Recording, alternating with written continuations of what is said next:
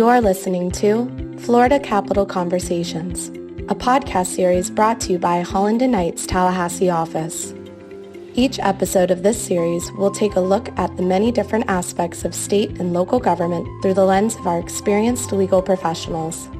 Our hosts, Nate Adams and Mia McCown, have a wide range of Florida governmental experience and offer a seat at the table to everyone who listens to these candid conversations. Welcome to our Florida Capital Conversations podcast series. Today, our subject is state and local government procurement, and our guests are Karen Walker and Tiffany Roddenberry. Karen Walker is a partner and the government section leader for Holland & Knight. Karen represents clients in all aspects of state and local government procurement across the nation. She has been recognized as the best lawyer in America and super lawyer. Tiffany Roddenberry is also a partner for Holland & Knight. Tiffany practices commercial, administrative, and appellate litigation. Super lawyer calls Tiffany a rising star. My name is Nathan Adams. My co-host is Mia McCown. Mia, you also practice in the state and local government procurement area, isn't that right?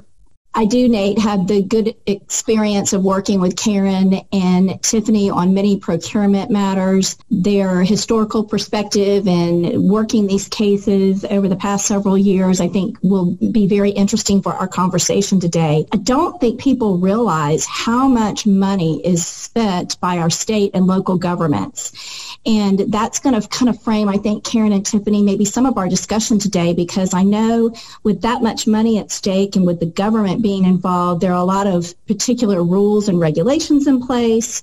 And there also are some things that the government, their hands can't be tied, so to speak. So there aren't procurement rules and regs, and there's some flexibility. Karen, why don't you tell us a little bit a background about yourself and your practice, and then Tiffany, and then we can get more into this interesting aspect of state and local procurement. Sure. Thank you, Nate. Thank you, Mia. So I have been practicing law with Holland & Knight for 28 years, and the vast majority of that time, my practice has included state and local government contracting, both in Florida and throughout the country. And what I have found is that while the laws can vary from jurisdiction to jurisdiction, many or most of the principles are the same. And in some cases, the procedures and the laws are very similar, regardless of what state or local jurisdiction you're in. And our practice in state and local government procurement is not industry specific. So it ranges from everything from construction clients to nonprofits to information technology clients. It's basically anybody who sells products or services to a state entity or a local government. And Mia, to your point about the volume of contracting that occurs, in the state of Florida alone, billions of dollars are spent every year by the state contracting with private sector entities. That money comes from the state budget. Local governments have their own budget based on their own tax revenues. And then there's also flow-through dollars that come from the federal government that flow through the state or to local governmental entities. And some of that is the largest portion of the state budget, for example, Medicare and Medicaid dollars.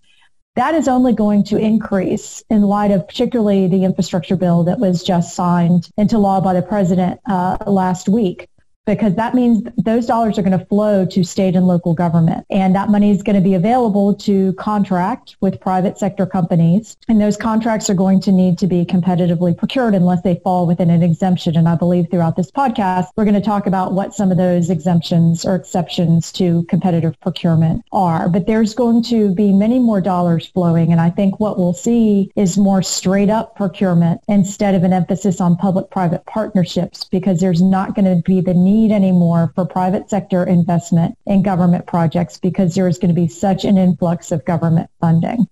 Tiffany Roddenberry, tell us a little bit about your practice. And then Karen's already teed up a key question here, and that is, what are some of the exceptions to the competitive procurement solicitation process? But let's begin a little bit with telling us about your practice area.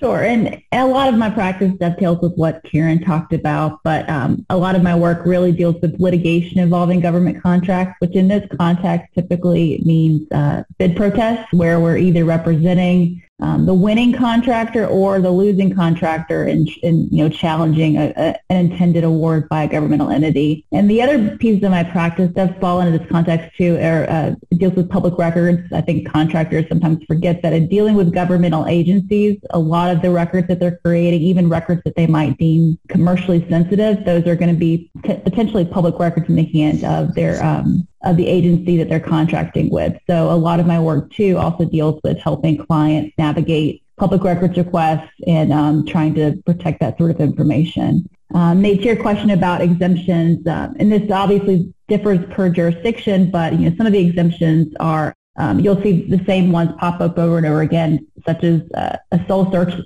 source purchase, which is traditionally, if there's only one entity out there that provides this service or product, then there's an exemption that's created to kind of account for that instance. And Tiffany, in the sole source, I think, though, the state agency still has to do some documentation to justify that, right? It's not, sure. They just get to ordain it that it's a sole source.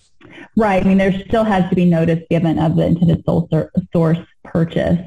And even most of the exemptions, especially in Florida, still require you to pretty much document, what exemption you're operating under and why you need it. Another common example of an exemption is one for emergency purchases, which typically are purchases needed because there is some threat to public welfare or safety.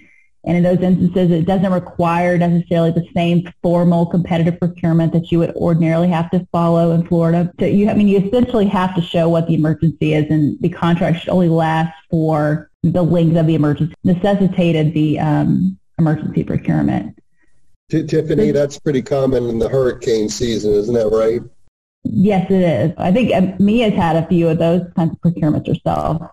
Yes, and especially in mental health services and things of that nature where they were trying, it wasn't just goods, and it was consulting services and other things that they were trying to provide to people in need. That does come up quite a bit.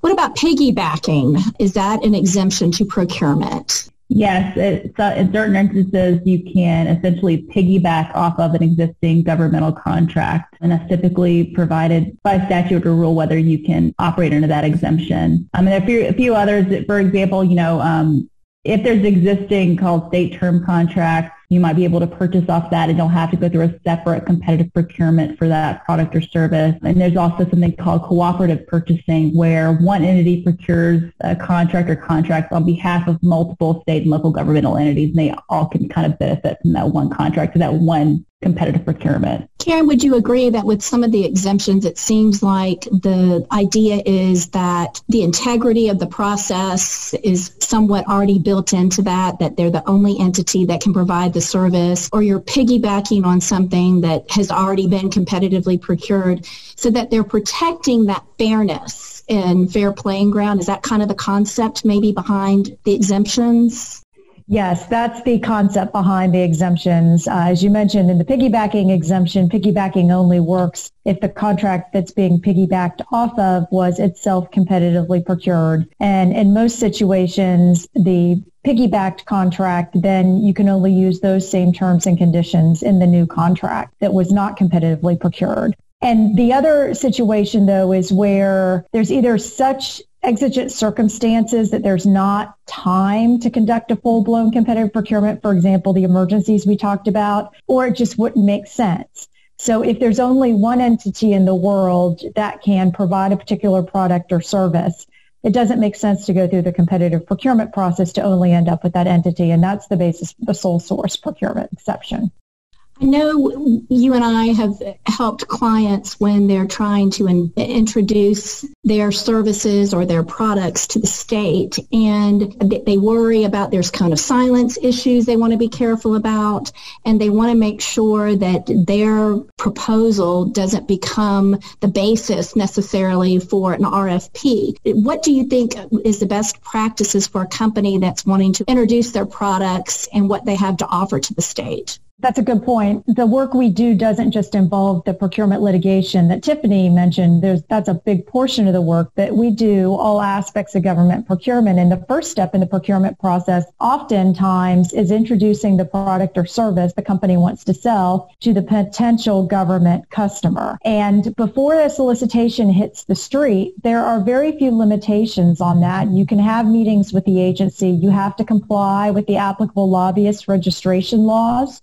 In Florida, procurement is something that triggers executive branch lobbying registration and reporting requirements. Many local governments have similar lobbyist registration requirements if you engage in procurement lobbying. But in terms of meeting with the agency, there's typically not a prohibition on that if the agency is willing to do it. The thing you have to be careful about is that if you are going to participate in a competitive procurement, that you don't draft the specifications. And so oftentimes we have clients that want to send proposed language to a governmental agency that they want them to put in their RFP or invitation to bid. That is not a good idea because that is effectively drafting the solicitation. What we suggest is that if the client has examples of other jurisdictions that have issued competitive procurements that they think are good examples they should share with this new prospective customer, they can direct them to those other competitive procurements to take a look at other examples where a governmental entity, it may be in Florida, it may be elsewhere,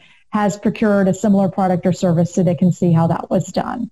So if I'm a company and I'm interested in potentially becoming involved in the procurement process, first, where do I go? Where do I look? And what are the first steps that I should take to respond to such a procurement? So the first thing is you need to monitor wherever the procurements are posted. So the state agencies in Florida are posted on the vendor bid system. Local governments often use other type of services, and a prospective vendor can sign up to receive notices when the type of product or service they're selling is the subject of an open competitive procurement. Once the solicitation hits the street, then it's really important to understand if it's a state agency contract that the cone of silence goes into effect. There's a statutory cone of silence. And what that means is if you are going to bid on that contract, you cannot have any communication about the competitive solicitation with anybody in the executive branch or legislative branch in Florida government. That means any employee as well as any officer. The only person you can communicate with is the point of contact that's designated in the RFP and pursuant to the parameters set forth in the RFP, and it will allow you to do things like ask questions oftentimes or seek clarification. But if you violate the code of silence, it is basis for disqualification of your proposal. And so it can have dire consequences. So it's really, really important to understand that. Karen, on that cone of silence, too, I think what we have found that even if there's no bad intent with the communication, or it may be informational or anything, there's no intention to impact the procurement, even those nebulous type of communications can be problematic, right? That is correct. The case law in Florida on this is not favorable to vendors that have any prohibited communication. In fact, there is a decision from 2020 out of the First District Court of Appeal that found that picketing an agency outside its headquarters violated the cone of silence, as well as running ads in a newspaper that were all about the competitive procurement. And so it's not just even a direct communication via email or telephone call to someone at the agency. It can be something indirect that is designed to influence the procurement. I'm not sure if it was me or Nate that asked the question about what to do when the solicitation hits the street. Besides being aware of the cone of silence, you should review the solicitation immediately cover to cover and make sure that you can respond to it, number one, and that there's nothing in it that would prohibit you from responding or give your competitor an unfair competitive advantage. If you cannot respond, then you need to think about filing a specification protest.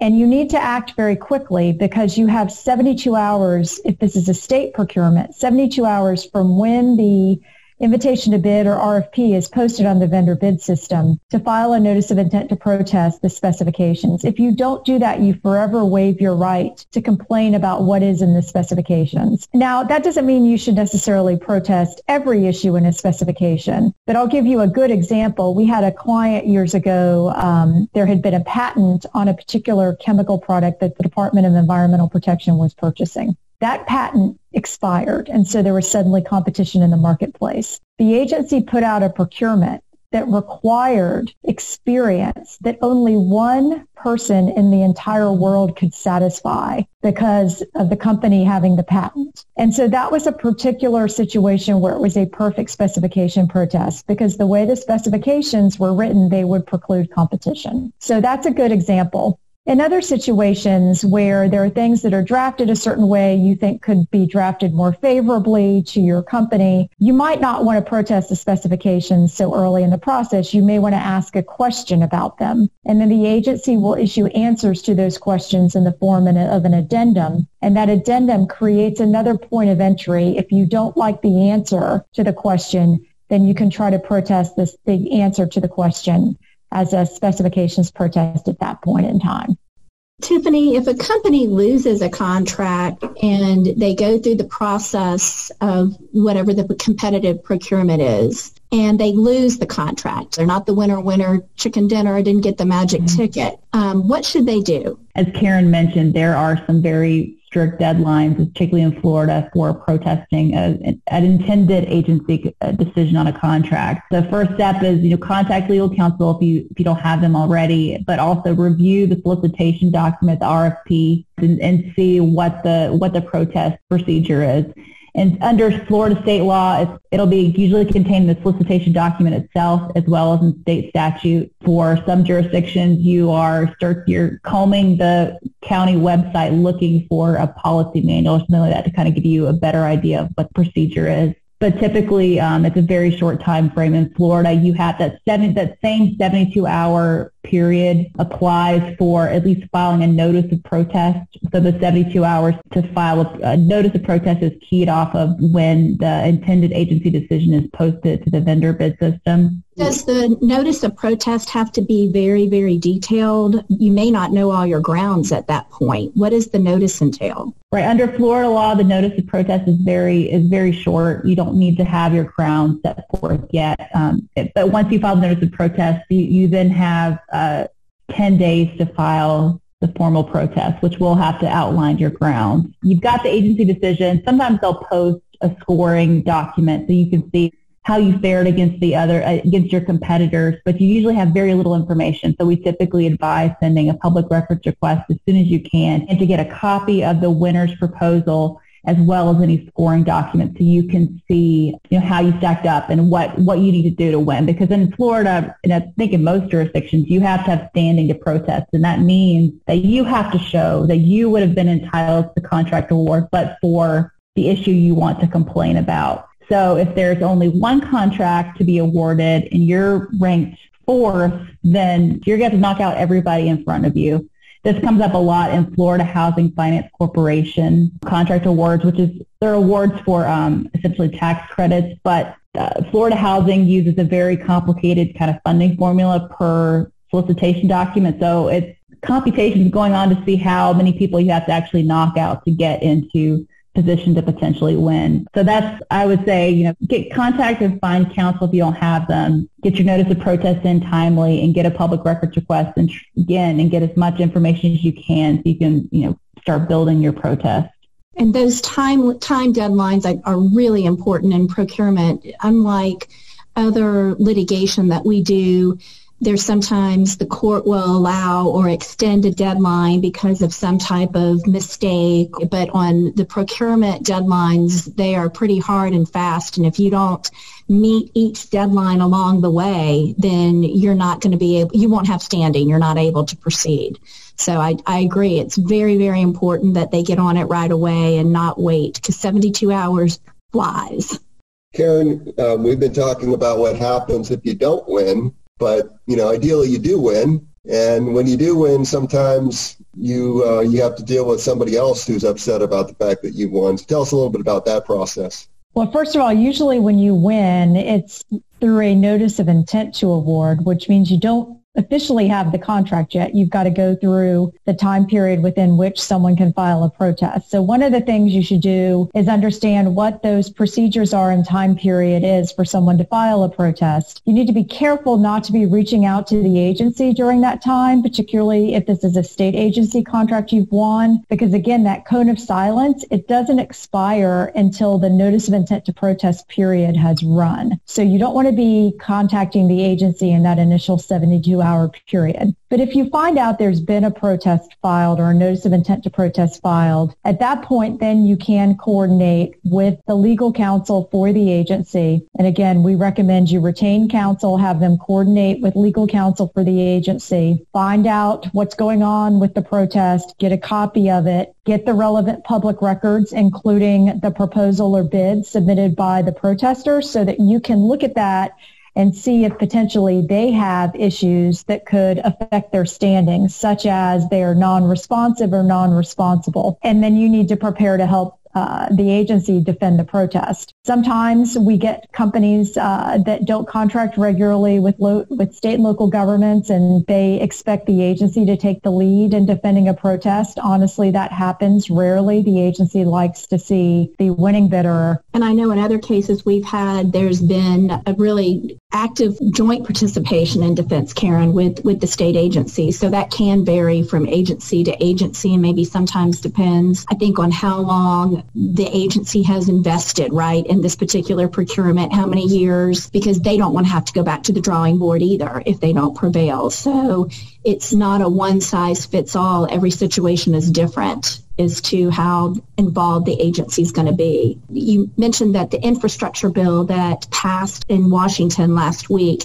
is going to have a big impact on state and local procurement, not just in the state of Florida, but in the country. What other hot areas do you guys see in 2022 in our near future in the area of state and local procurement? One area we're seeing a lot more of right now is cooperative purchasing through these entities such as NASPO Value Point. And if you're not familiar with NASPO Value Point, NASPO is the National Association of State Procurement Officials, but it has an arm called Value Point. And what they do is conduct a competitive procurement on behalf of multiple states. And then those states can use that procurement to make a purchase without conducting their own separate competitive procurement. It's not exactly a piggybacking, it's a cooperative purchase, but we're seeing more and more of that being used throughout the country. And I think we're going to continue to see that, particularly because at some point, with all these new dollars flowing to state and local governments, they're going to have to be more efficient in their procurement processes because they're going to have so many procurements going at once. What about information technology, Tiffany? Do you see anything in the future for that? Yes, and I think that's I think that's been a hot area, and it's going to continue to be one just as we're moving toward more automation. So I think that's been a driver of procurement in the last few years, and I think it will continue to be. Karen, Tiffany, I think it's interesting. The three of us have probably spent the past several years doing a lot on public-private partnerships, the PPPs. I mean, how long has that statute been in place, Karen, and hardly anybody used it? And then they finally started to use it, and now we'll probably see less of it. I don't think P3s are completely going away. I just think there's going to be a lot less interest in them because there's not going to be the need for the private sector funding with the large amount of federal dollars that are going to be flowing to state and local governments, at least over the next several years. It really sounds to me like if clients are waiting until the 72-hour window commences, that's probably too late. They really need to have counsel on the front end of these procurements, particularly when we're talking about large dollars, to help them, even navigate the preparation of the documents and submittal of documents. Of course, there are always going to be folks that are going to need last-minute help, and I'm sure you all are willing to help them. But am I right that basically if you can be involved at the front end, we can help out the client a lot more than if we're in a crisis situation? That is absolutely right. And I can't tell you the number of times we've gotten calls from clients after the 72-hour protest period has run saying they want to protest. And the law is clear in Florida for a state procurement. You've waived your rights. The same is true oftentimes of local government procurements. They may not have the 72-hour rule. They may have a 5 calendar day rule. But oftentimes the ordinances that set forth those policies very clearly say if you are late, you waive your rights. And my experience has been agencies, when they don't have to conduct a protest proceeding, they will avoid it at all costs. And so if you miss that deadline, you're out of luck. And so, yes, Nate, it's so much better for someone to do a little bit of the work on the front end, get folks involved that understand the procurement process so that they can hope for the best and prepare for the worst. And at the end of the day, hopefully walk away with a contract or prevent their competitor from getting a contract and have another opportunity to bid in a reprocurement. On the one hand, I understand that government would like to be like private sector, to be able to go out and purchase whatever they need whenever they need it. But when you're the steward of the taxpayers' money, you do have to have protections in place to make sure they're getting the best possible outcome and bang for their buck. They do try to find that balance between helping the agencies move forward and the government so that they can buy the things that our citizens need versus making sure that the procurement is fair and competitive. It's a tricky balance, but I do think the laws are geared to do that. But it's just, you've got to know the laws because they are very, very technical, Nate, and you do need to know those and how to thread the needle and get through the process. Even if you're not involved in public and state local procurement, it's an interesting area of law. And I really appreciate Karen and Tiffany joining us today and sharing some of their experiences and perspectives of what they've seen and where they think this is going over the next couple of years. Yeah, absolutely. Some great, interesting comments on state and local government procurement. And I want to thank Karen Walker, Tiffany Roddenberry for helping us today understand this area a little bit better. And Mia, your own background has been very helpful. Thank you to you. Most of all, I want to thank all of you for joining us today. And please plan to join us for our next Florida Capital Conversations podcast. Have a great day. Thank you for listening to Florida Capital Conversations. For more information on our Tallahassee office, please visit hklaw.com/Tallahassee.